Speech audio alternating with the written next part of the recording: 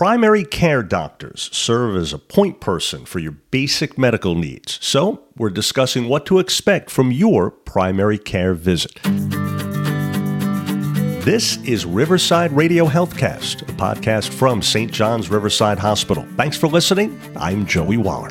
Our guest, Dr. Claudia Nowakiewski.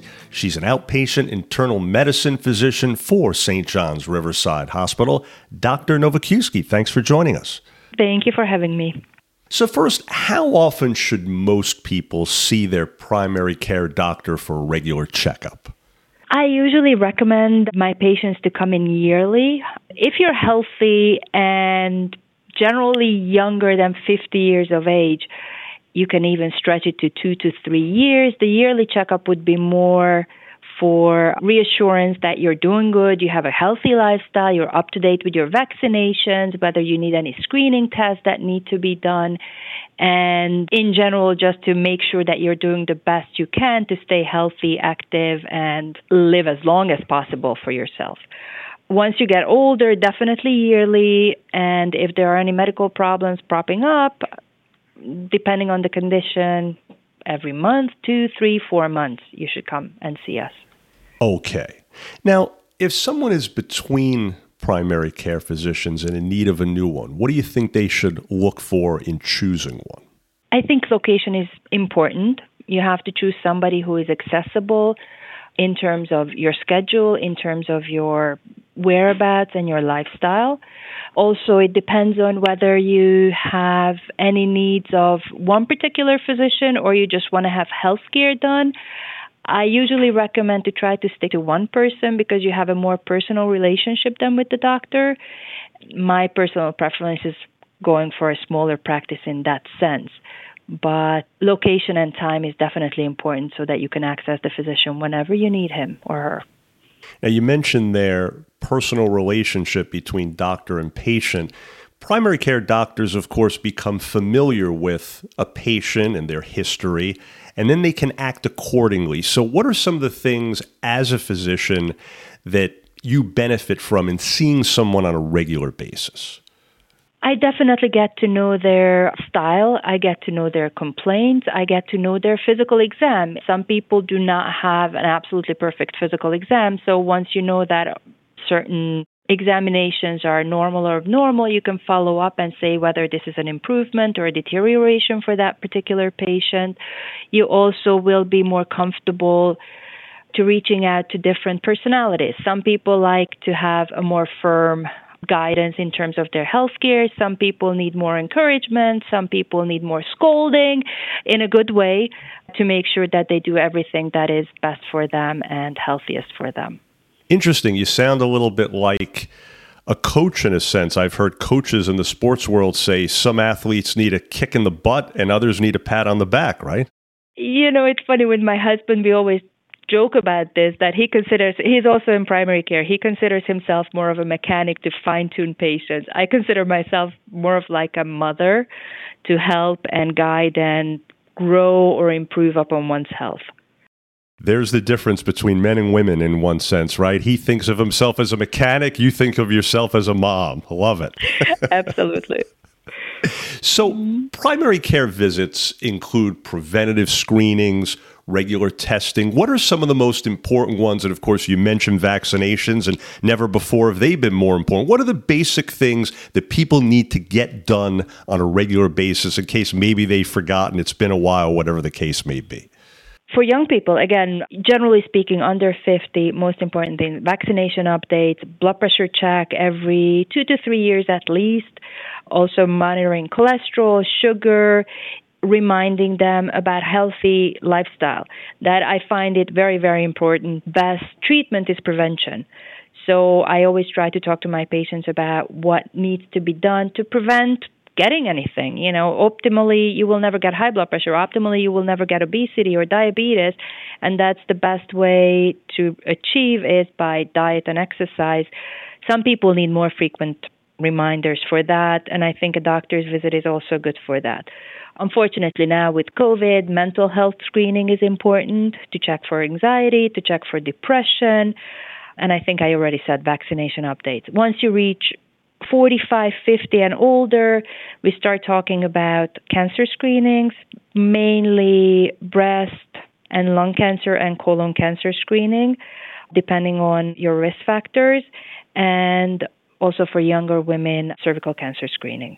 And men also, as they get older, need to have their PSA levels checked for, right? Prostate cancer screening is a discussion if you follow the guidelines, or you should follow the guidelines, that it should be also part of the discussion, depending on your risk factors, symptoms, on how to follow through for prostate cancer screening. You mentioned mental health, and there's a lot more attention being paid to that in recent years, and rightfully so. So speaking of which, short of going to a psychiatrist, if a patient wants to investigate starting medication for that, or perhaps changing medication for that, again, a primary care physician would be the first stop along the way, right? Yes, you have to be aware of your limitations. If somebody has severe depression, severe anxiety, sometimes you do need to reach out for a specialist, a psychiatrist, psychologist. For easier, more simple cases, yes, primary care is adequate. And again, that patient relationship comes into strong play, that you can notice smaller differences and smaller changes and concerning changes in a patient's mental health. Doctor, how about the fact that nowadays, I guess especially during COVID, for a variety of reasons, it's become, in a lot of areas, much more difficult to get an appointment with a doctor in a timely manner. Oftentimes, doctors are backed up and you're seeing many, many patients in a given day. With all those challenges going on, with all those numbers that you face just in terms of sheer volume, how do you maintain that relationship that you've mentioned a couple of times is so important when oftentimes you're at it all day? Yes, you just have to do it. You just have to keep on trying. Once I know my patients, I know who requires a little bit more time, who requires less than the allotted time. So hopefully sometimes I can guide the schedule accordingly. Sometimes you need to do follow-up phone calls just to make sure that the patient is on the right track. And if it's something very time-consuming, very complicated, you just have to make sure that they come back more frequently or sooner and reevaluate on a much shorter interval. A couple of other things. Primary care visits can also be beneficial even when we're well, because if nothing else, it confirms that, gives us a little peace of mind, right? Correct. What would you say to people who are like, I don't love going to the doctor, I'm fine, I'll see you in a couple of years? Don't do that, right? No, don't do that. I love, for instance, the flu shots, because that gives you an opening and a reminder that, just come on in, have a flu shot. If anything comes up, we'll talk about it. And I think that that's a nice opening or a nice way to get patients back, and then just remind them that it's not a bad thing. I also, if somebody comes for a routine physical and everything goes well and they hate coming to the doctor, I always tell them, I'm like, look, that wasn't so bad. Now you can check it off of your to-do list and let's do it again. I'm not hurting you. You're not hurting me. We'll be friends. That's great. And then speaking of flu shots, as we tape this, it's at the time of year when it's flu shot season. There's also yet another COVID booster shot available.